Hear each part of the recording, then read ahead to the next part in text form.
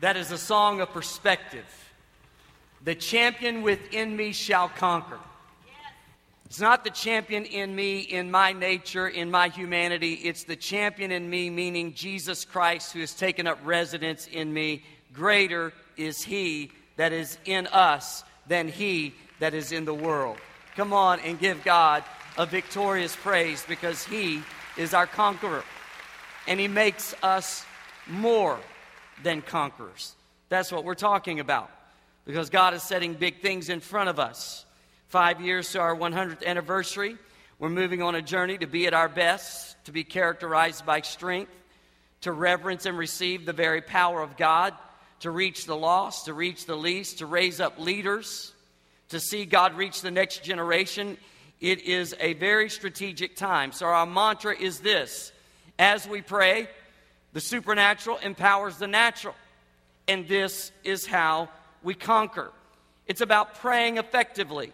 You know, if we can get this right, there's nothing else that will have such a far-reaching, high impact in our lives than having an effective prayer relationship with Jesus.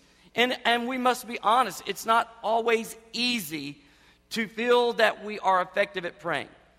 I was on my way to the office this morning very early, and I heard on the radio a reference to pin the tail on the donkey. Do any of you remember playing that game? Like, for me, it was always at birthdays. Like, you would get blindfolded. Now, think about this game. You get blindfolded, and you go, and you want to attach the tail to the hinder part of the donkey. That's what you're trying to do. And at times, you take the blindfold off, and you just stuck it right in the donkey's head or shoulder. You just really messed it up. And at times, I feel like praying, we're like shooting in the dark or aimlessly. We're trying to hit the target, but we miss it. We feel frustrated. What is prayer? How am I effective at praying?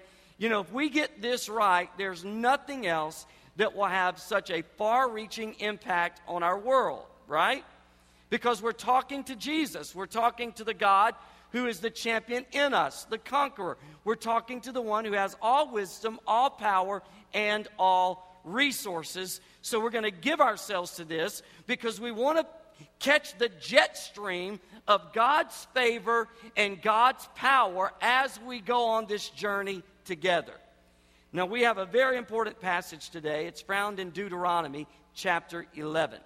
Turn there with me, please. Deuteronomy 11. Can't overemphasize the power of God's word and how relevant it is to us this morning. Deuteronomy chapter 11, starting at verse 10. Now, I'm reading from the New Living Translation, so would you read this like out loud? Let's just fill this atmosphere with the spoken word of God. Are you ready? Let's read together, concert fashion. For the land you are about to enter and take over is not like the land of Egypt from which you came, where you planted your seed and made irrigation ditches with your foot as in a vegetable garden.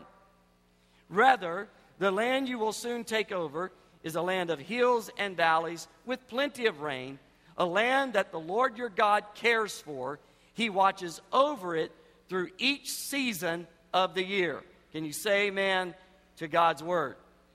Go back, please, to the verse 10, and I want to break this down. For the land you are about to enter and take over is not like the land of Egypt from which you came. Stop right there, whatever kind of note-taking you're doing. I would just insert this. God is saying, receive this as like prophetic over your life. God is saying, where I'm taking you is not like where you've been. For the land you are about to enter and take over is not like the land of Egypt from which you came. God is repeating this word to us as a church. Our future is not our past. Well, what was their past as a nation?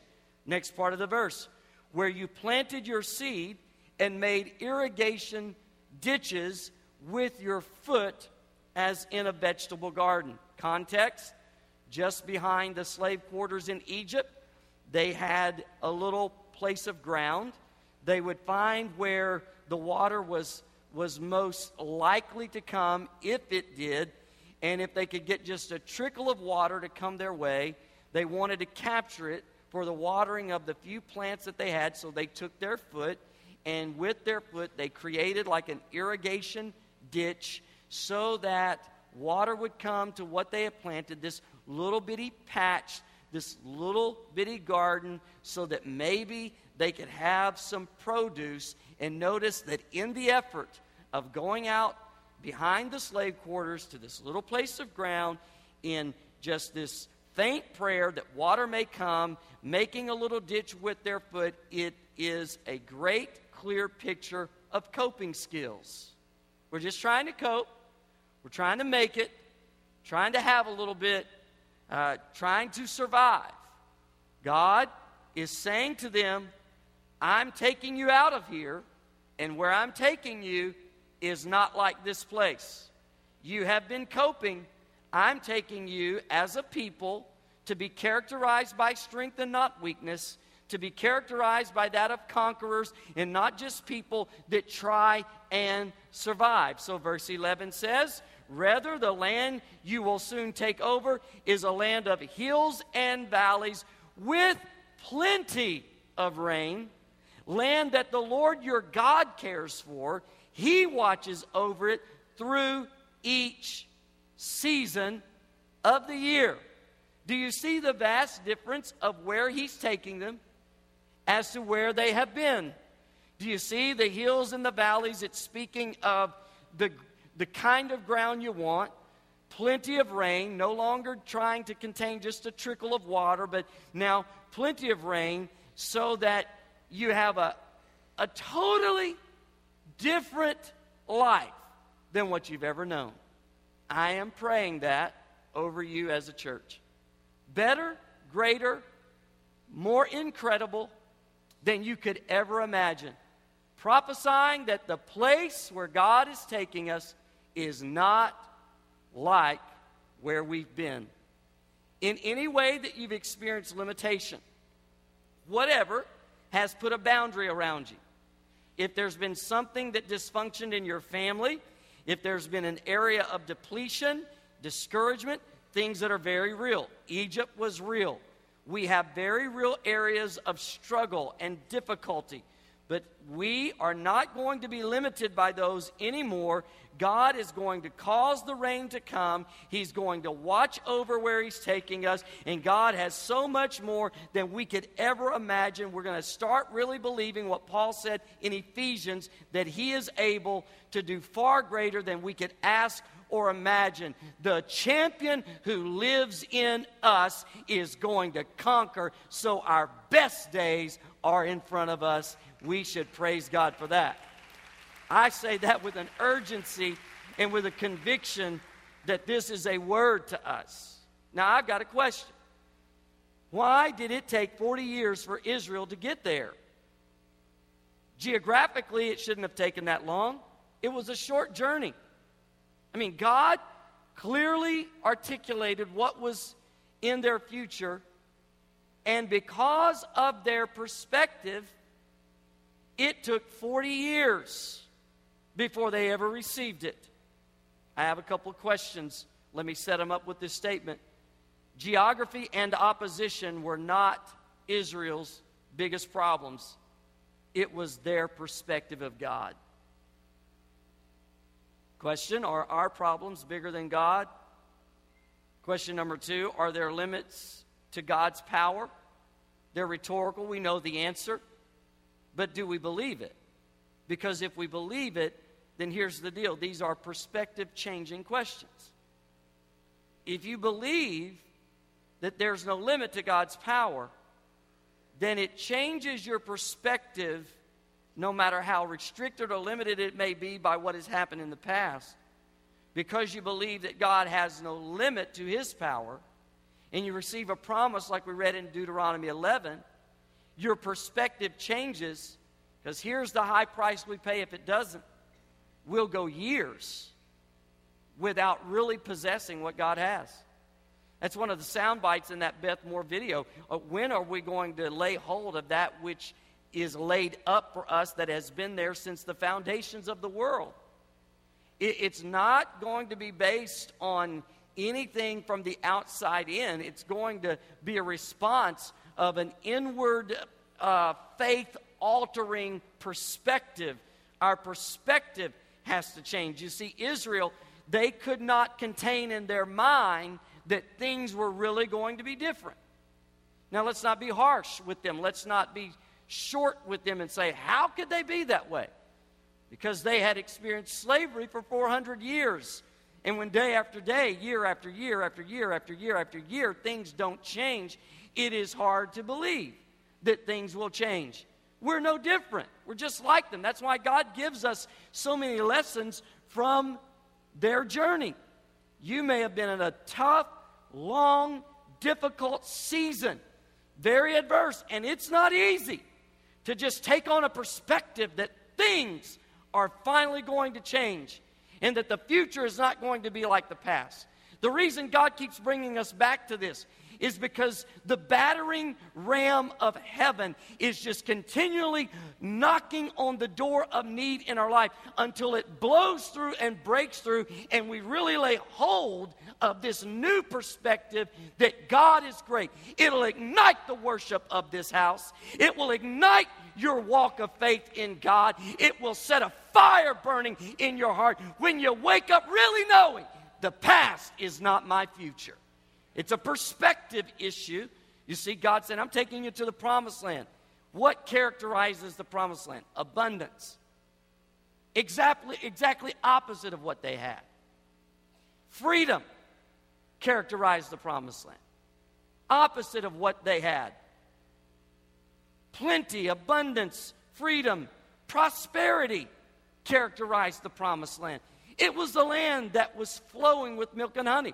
Matter of fact, in verse 9 of Deuteronomy 11, it clearly defines the promised land as a land that's flowing with milk and honey.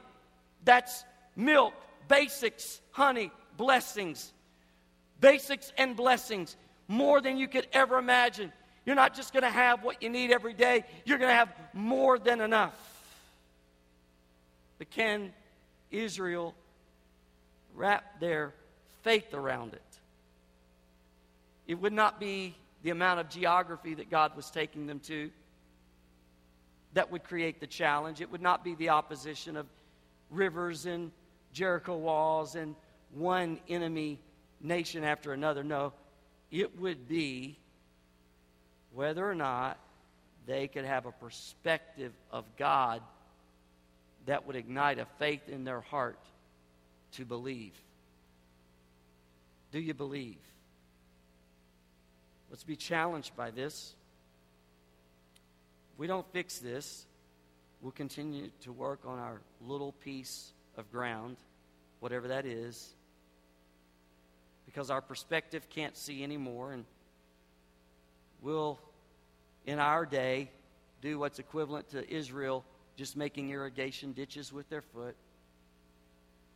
We'll develop and hone our coping skills so we can survive rather than conquer by the power of the champion who is in us. So how we do it? The mantra is as we pray. The supernatural empowers the natural. So, Lord, teach me to pray. Or teach me to pray, because if I can get this right, it has far-reaching impact. If I can learn to pray, it's going to directly affect my perspective. So God, teach us to pray. I want to give you a statement today. Here it is. Offer God-sized, very specific, scripturally based prayers. Offer God-sized, scripturally based, very specific prayers. Let's break that down. First of all, focusing on the word size. Mark Batterson has written a book called The Circle Maker, and one of the essence of the book is that there are no big answers to small prayers.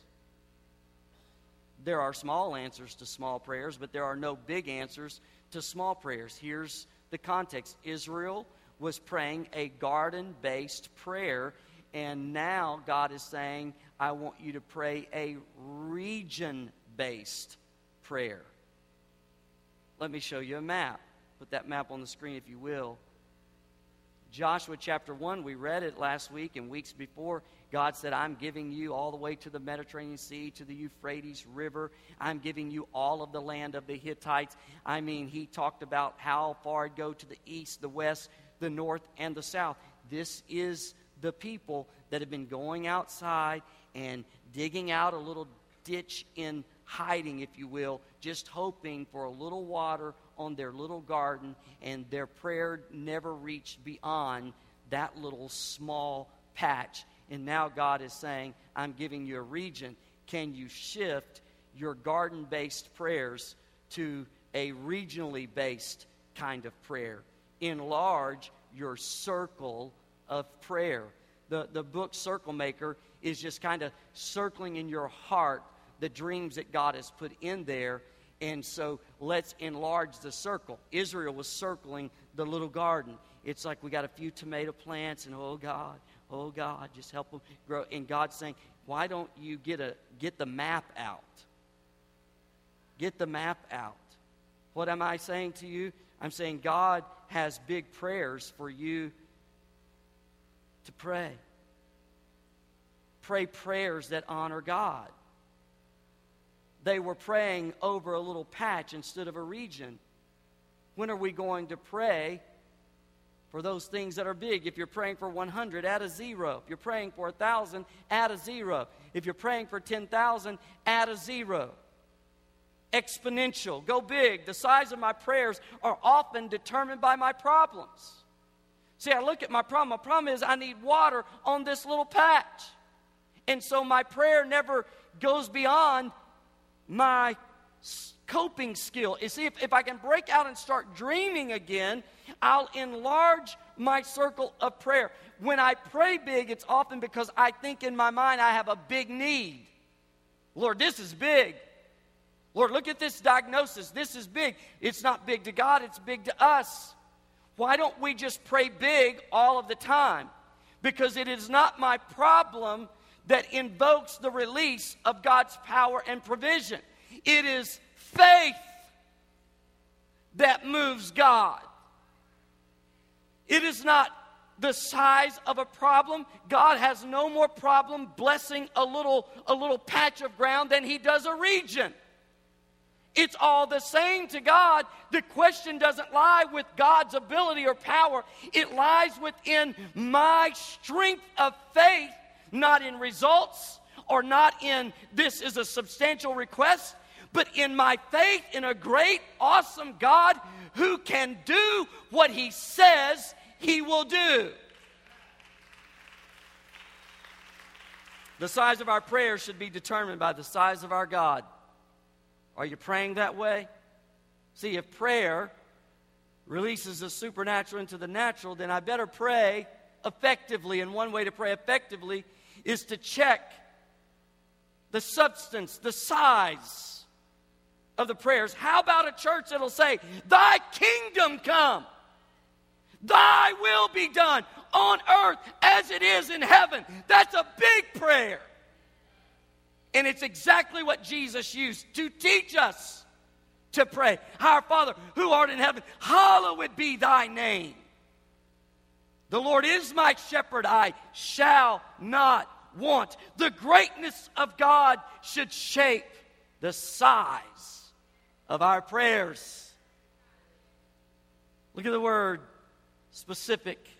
God-sized, very specific. No more vague prayers. If there are no small answers to big prayers, then there are no specific answers for vague prayers. Make a specific prayer list and start praying specifically and watch what God does. I have the kind of personality that when I have a to-do list, I get motivated when things are being checked off the list. It's encouraging.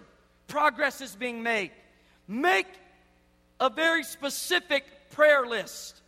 And let fresh fire fill your heart as you mark off one after the other that God is answering.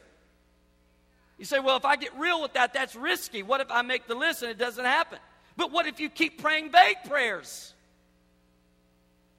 What do we have to lose by being specific and saying, God, here's the deal. Lord, bless me. No, break that down and make it specific. Now, this is important. Number 3, scriptural. God-sized, very specific, scripturally based praying. The reason I say it should be scriptural is because faith comes by hearing, and hearing by the word. Faith doesn't come by results I get in my life. If I get a desired result, it's encouraging. It is like a reminder to my faith. Hey, look what God has done. He's brought me this far. Those are reminders and encouragers to my faith. But faith comes by the word, hearing the word. The way Israel finally prevailed is when they believed the word, so that in the face of their opposition, they held on to the promise and they prevailed. I don't, in the face of opposition, feel a lot of momentum that comes from past results. It's not a lot to hold on to. What has substance and holds me believing is the word, the promise of God. So if the promise is, I'm taking you to a new place, it's not like where you've been. Where you've been's been rather limited and you've been coping, but where I'm taking you is going to be amazing beyond anything you could think or imagine, and you're going to conquer.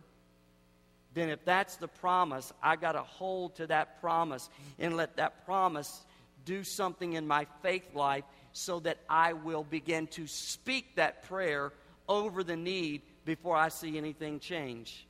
Now let's add this fourth word. It's the word speak. This is where it gets interesting. This is where I put it all together. And I want to give you an example, and I would like to challenge every one of us to take this next psalm that I'm going to show you, Psalm 112, pray this over your life, over your family, over the future. Okay, this, what we're about to read, speaks to praying big, specific, scriptural, and declare it. Psalm 112, it's coming on the screen. It says, praise the Lord. How joyful are those who fear the Lord and delight in obeying his commands. Let's just stop and say, Lord, I'm praying that there would be a right and reverent fear of you in my heart. We will not get tripped up so easily by sin if we have an appropriate fear of God. We will walk in a reverence of his power and receive his power if we have an appropriate fear of God.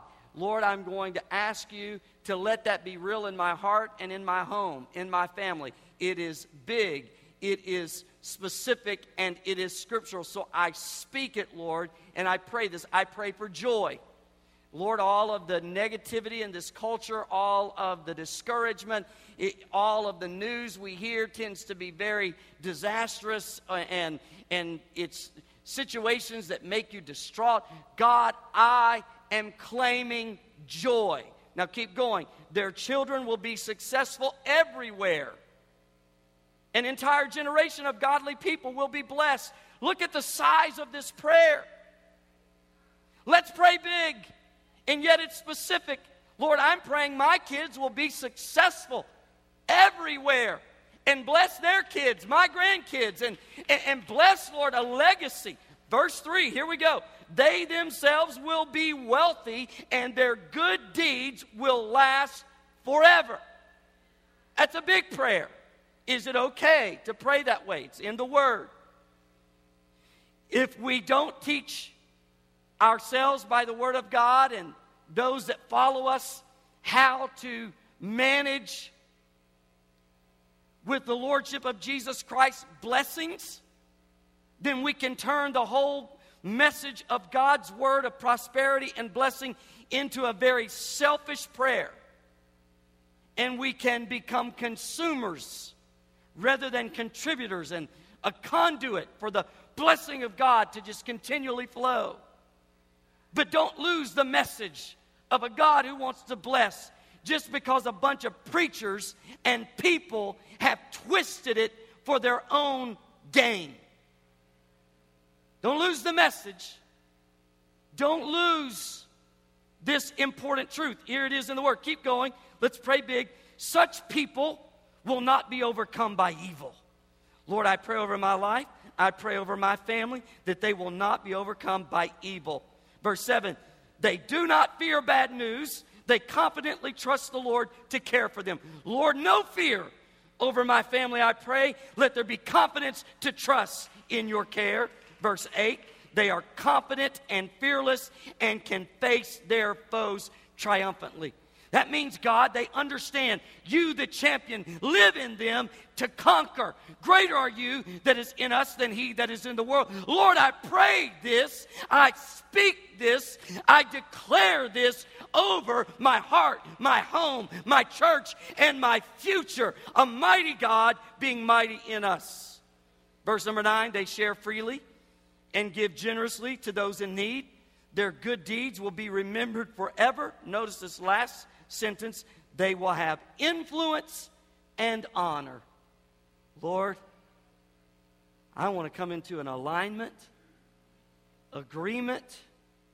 That is God-sized praying, to pray for influence and honor, success forever, triumphant in the face of adversity, wealthy and yet generous, fearless yet humble, joy-filled, enthusiastic.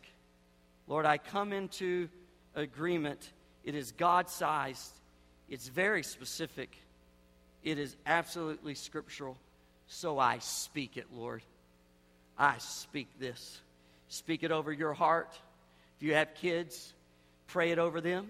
When they go to bed, stand in the door and say, Lord, I speak this over them. Lord, I pray this over them when you think about them through the day. Lord, I pray fear and I pray confidence and not fear. Lord, I pray success and not defeat. Lord, I pray victory. I pray, Lord, your blessing. God, grow them, shape them, help them, empower them, bless them, keep them on fire for you, Lord. I pray influence and honor, influence and honor, influence and honor. I pray, God, I pray, Lord, I make the list, and when I see progress, I'm going to check it off and create my own praise and worship service in thanksgiving to God who answers God-sized, specific scriptural prayers. Come on and praise Him this morning. Hallelujah. Hallelujah. Now here's the passionate word. The place where you've been is not like where you're going. Shake off the residue of the past. Shake off the residue and the doubt of the past. Bury the past in a godly way. Get your eyes on the God of the future who is about the future. No more garden-based praying. It's time to pray regional-based prayers, or else we're going to be a bunch of grasshoppers in our own small garden. For when they sent out the spies, Joshua and Caleb came back and said, let's do it. God's given us the word. They were looking at the grapes. The other 10 were looking at the giants. I mean, they hauled back clusters of grapes going, look at this. This is where we're going. And the other 10 were like, there's no way. What about the Jordan? There's a walled city. There is no way. We've got to break through that city to open up to this region, and there's no way. We probably won't get through the Jordan. It's flood stage after all, and we'll never get through the walled city. We can't do this. And the 10 said, we are grasshoppers in their eyes. And we are grasshoppers in our own eyes. So a grasshopper complex took over the church.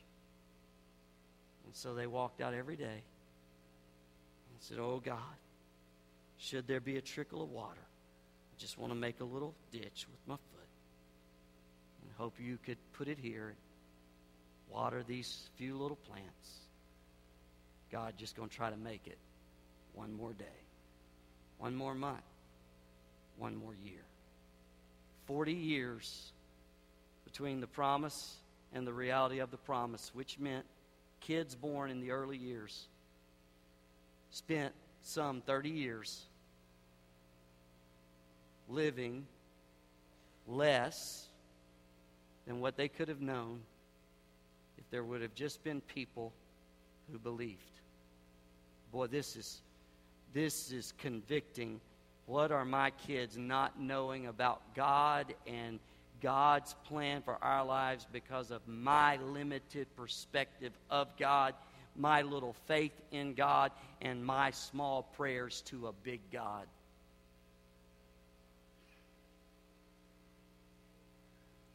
Oral Roberts said God gave him a dream. He was in heaven, and God took him to this warehouse. You may have heard this. It's one of my favorite stories.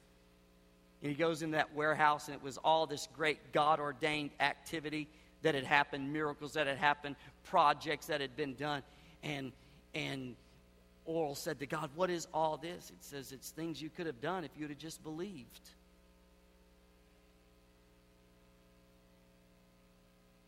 So coming out of that dream, Oral said he prayed to God and said, God, I want to live in such a way as to empty that warehouse before I come to meet you. I wonder what God has in store. I wonder what He's got laid up in your future, just ready. I wonder what you can take possession of by faith and obedience. God's got it all in store if we just believe. Believe. I want to lead you in prayer today, and I pray it'll be pivotal praying.